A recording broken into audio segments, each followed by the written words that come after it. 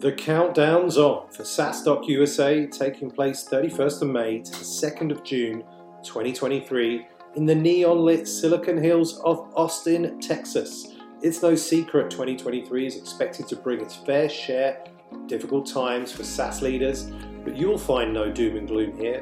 SaaS.USA will arm you and your team with the content, connections, and conversations you need to battle the headwinds, remain competitive, and lead from the front. And you'll leave with the playbook to an unstoppable SaaS company. With 800 SaaS founders, their exec teams, and 100 investors in attendance, confirmed speakers so far including the new CEO of Drift, Scott Ernst, the one and only Noah Kagan, who's the CEO of AppSumo, for those that don't know, and Caroline Betts, the CEO of Betts.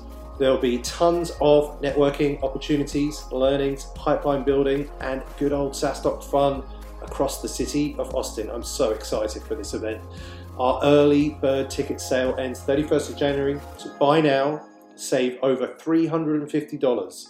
Head over to SaaSdoc.com/SaaSdoc-USA and use the code SASREV, that's SASREV, for some extra savings for our listeners. See you there. I can't wait. SaaS.USA, bring it on. 4 different groups of ideas for how we can be more efficient. 1, just collaboration. Now is not the time to turn on each other. 2, shoot at richer targets. Let's go figure out faster, higher, bigger. Deploy more resources. Who can we move and do a job that generates revenue or towards that direction? And then finally, do all the standard stuff you're probably doing to improve efficiency. Hey everyone, welcome back to the SaaS Revolution Show, brought to you by SaaSdoc, the conference that helps SaaS companies get traction, growth, and scale. I'm your host, Alex Thumer, and I'll be looking at what it really takes to build and grow a SaaS company today, and how founders and entrepreneurs stay healthy on the journey. Now on with the show. Before we jump in, let's just say, does any of this sound familiar? The board wants to approve the plan by the end of December. We need to keep up our high growth rate, of course, but we need to extend our cash runway and improve our Rule of 40 score. So we're going to need to improve our productivity, right? Could I be your CFO right now? I could be, right? This is exactly what they're saying.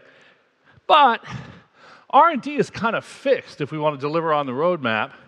G&A is running tight already.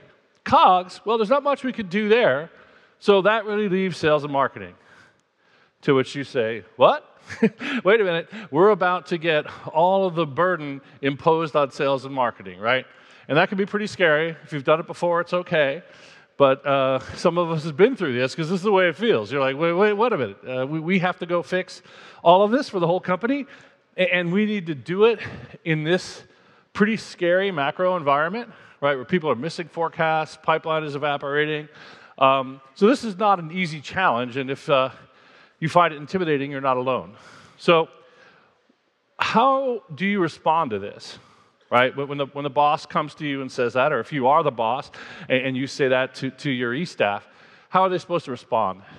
And I want to first talk about 2 things that don't work, and then we'll talk about things that do work, because it's pretty common.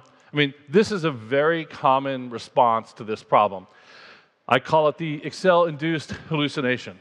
Right? Because we have some funnel model. And basically, the philosophy is if we do a scooch here and a tad there and a smidgen here, then we can make the model work. Right? So we'll whip out our handy funnel model, and we'll look at last year's actuals and say, gosh, our contact to MQL conversion rate was 15% last year. We could just give it a little scooch up to 17. What else? Our MQL to sal rate was 10% last year, just a little tweak up to 11, right? Our sal to SQL was 65. We could just do that up to 70. SQL to close, 15 to 17.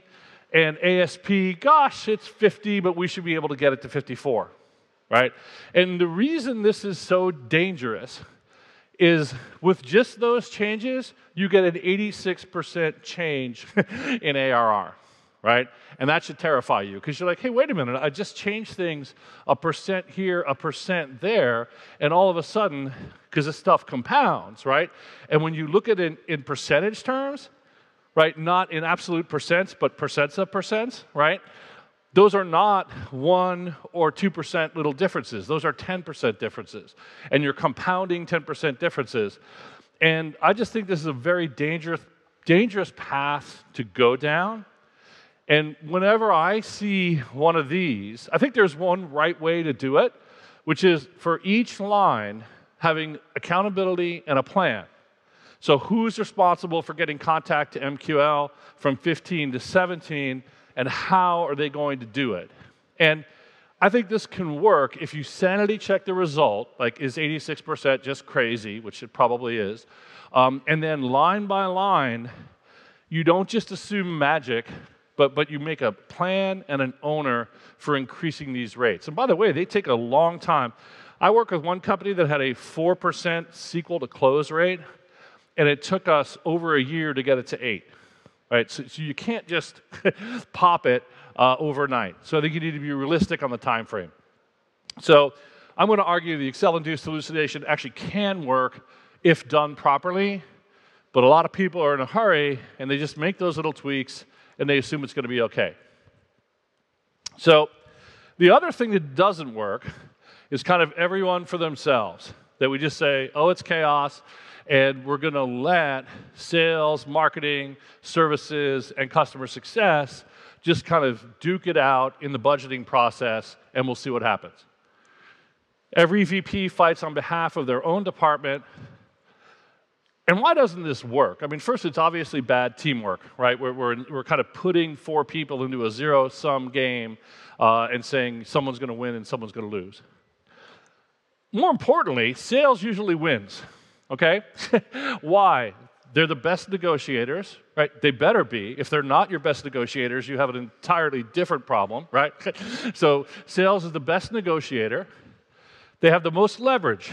They have the quota, right? CEOs, whether they want to admit it or not, secretly feel like putting money in sales is a more direct way of buying growth. Everything else is indirect.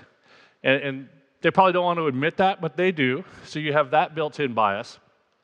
So what happens, and the way I look for this, because no one ever wants to admit this is happening, is I have some metrics where you can actually find out if this is happening. And here it is. I call it the sales to marketing expense ratio. And all I do is just divide sales expense by marketing expense. Or you could do this for customer service expense, right, or customer success expense as well. You could look at ARR per head or ARR per CSM. There's a lot of different ways to look at this, but this is not an uncommon situation in my experience, where that ratio for the past 3 years has been 1.7, 1.8, 2.0, right? If you look at sales as a percent of sales and marketing, for 3 years, 63%, 65, 66, all pretty constant, right? And then, boom, in next year's plan, that ratio jumps to 2.7. Sales is now 73% of sales and marketing. And that last line is a lot of fun. What percent of incremental sales and marketing spend went to sales? And in this example, 86% of it. So this was clearly a kind of Darwinian budget process, right, in my opinion, where sales won because they have the odds in their favor.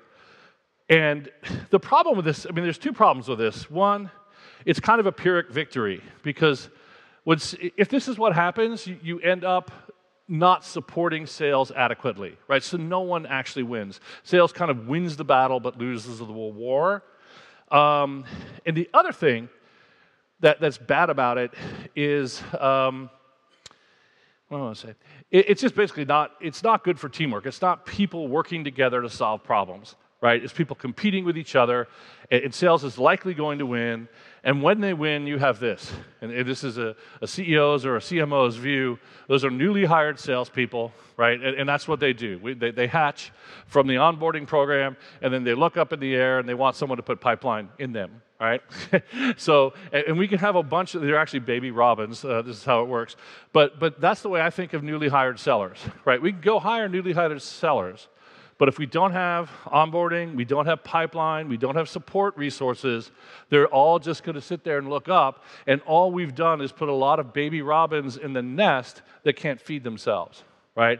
And that's not good, and that's why I call it a Pyrrhic victory, because sales wins, but they lose, because these people in the end are not successful.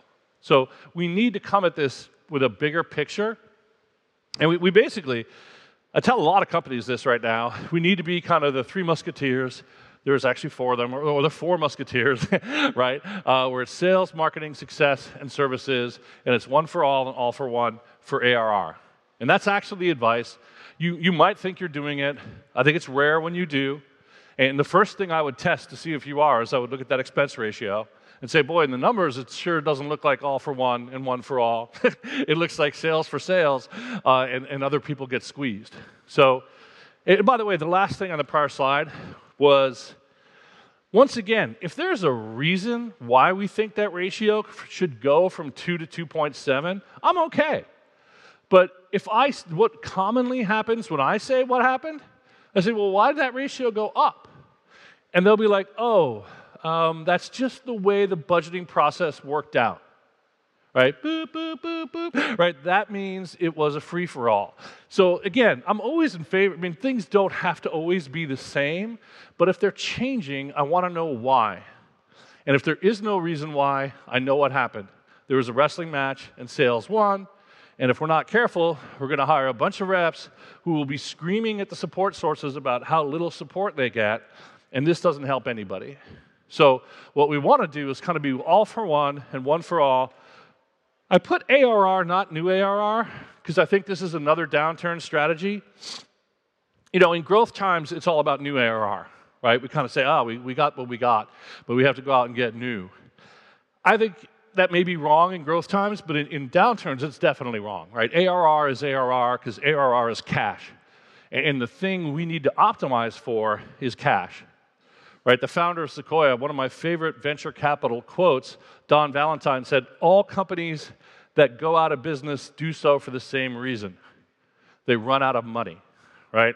And I think it's just a phenomenal quote to remind you that as founder, CEO, your prime directive is keep the thing alive, right? Do not run out of money at any cost, right? So, because if you do, you die. So I think that says new ARR is good, but all ARR is good too, right? i.e., I should put some money into churn prevention, which we'll come back to in a minute. So, because at the end of the day, we're optimizing for cash. And I know that may be confusing, but if you kind of force the conversation with your exec team, say, what are we optimizing for? Rule of 40, EBITDA, operating margin, cash, which is it?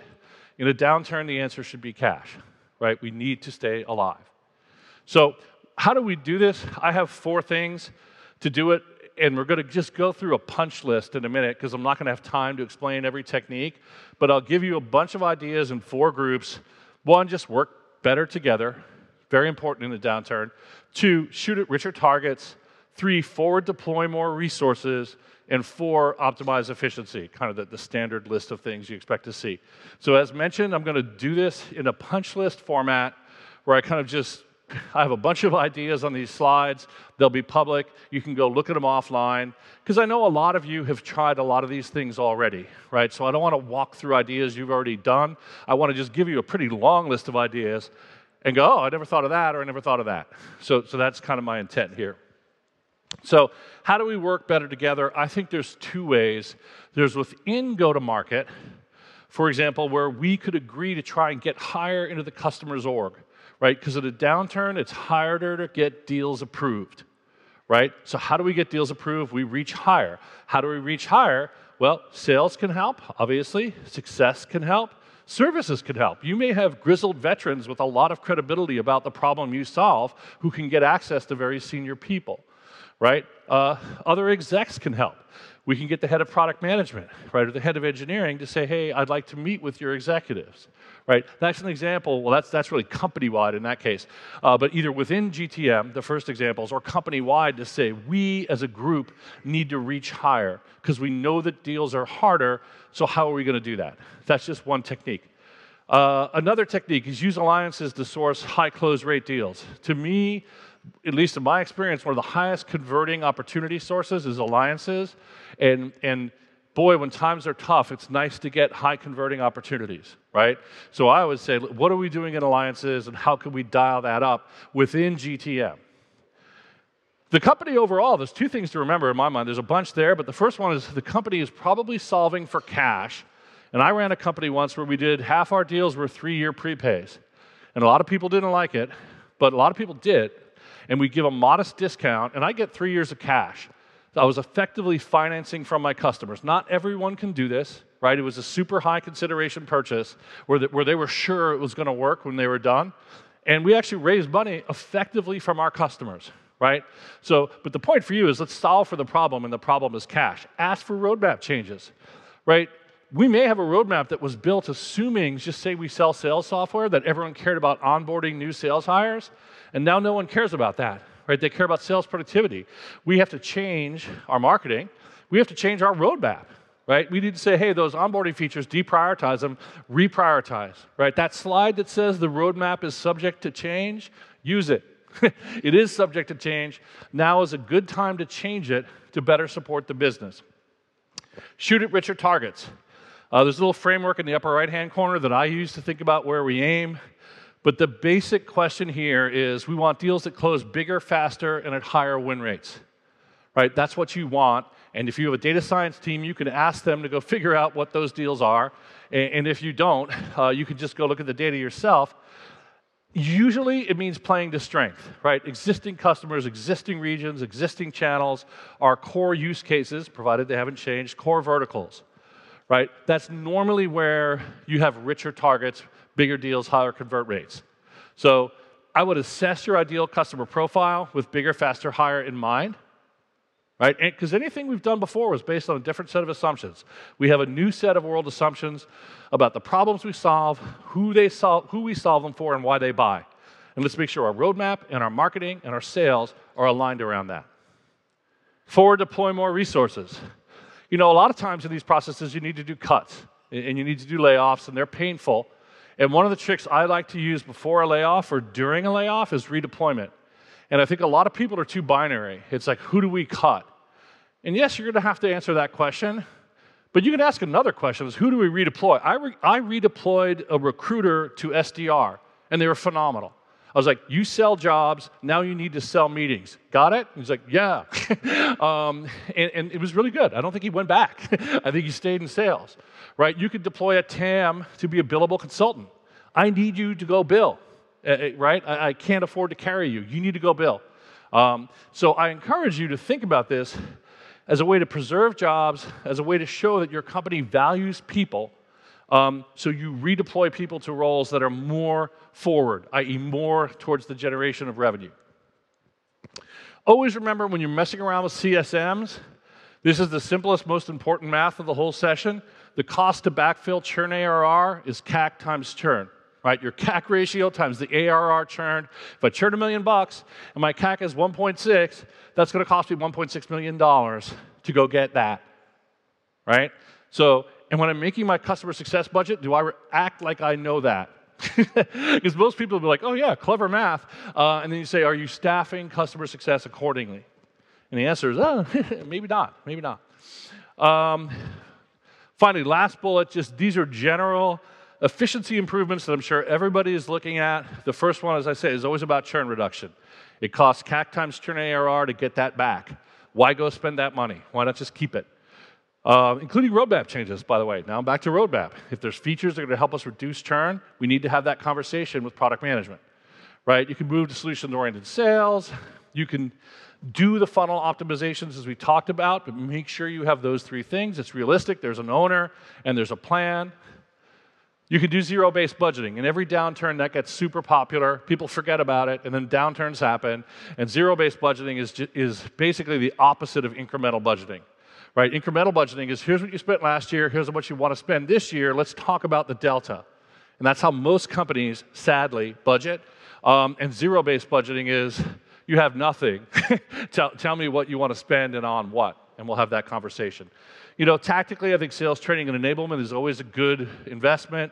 I think deal reviews are a great way to bring people together. It's a dedicated meeting where you help Joe with his deal, and we have people from success, services, sales, and say, how can we help you win this deal? It's a very collaborative exercise. I think they're really good. And obviously in the areas like marketing, you want to redirect marketing. I think it's a bad time to spend money on corporate branding, right? For example, right? A good time to take that money and put that into funnel generation. So let's summarize this. The pressure will be on the go-to-market team for the coming 24 months. You're going to be asked to do the genius of the and, that we need to drive growth and increase efficiency. We need to beware of two common approaches that don't work, right? The Excel-induced hallucination and the kind of Lord of the Flies budgeting, right? Neither of those work.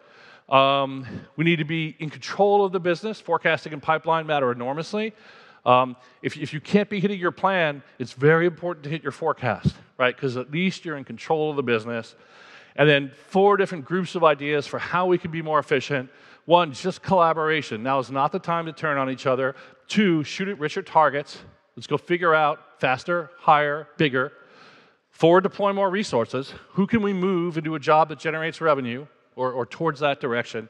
And then finally, do all the standard stuff you're probably doing to improve efficiency.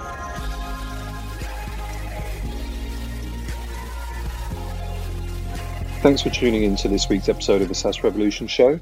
I hope you enjoyed it. And if you learned something from it, check out saasdoc.com/events to find all the upcoming SaaSdoc conferences around the world. Want exclusive SaaS content and actionable insights to grow your SaaS? Join our community of over 36,000 SaaS founders at saasdoc.com.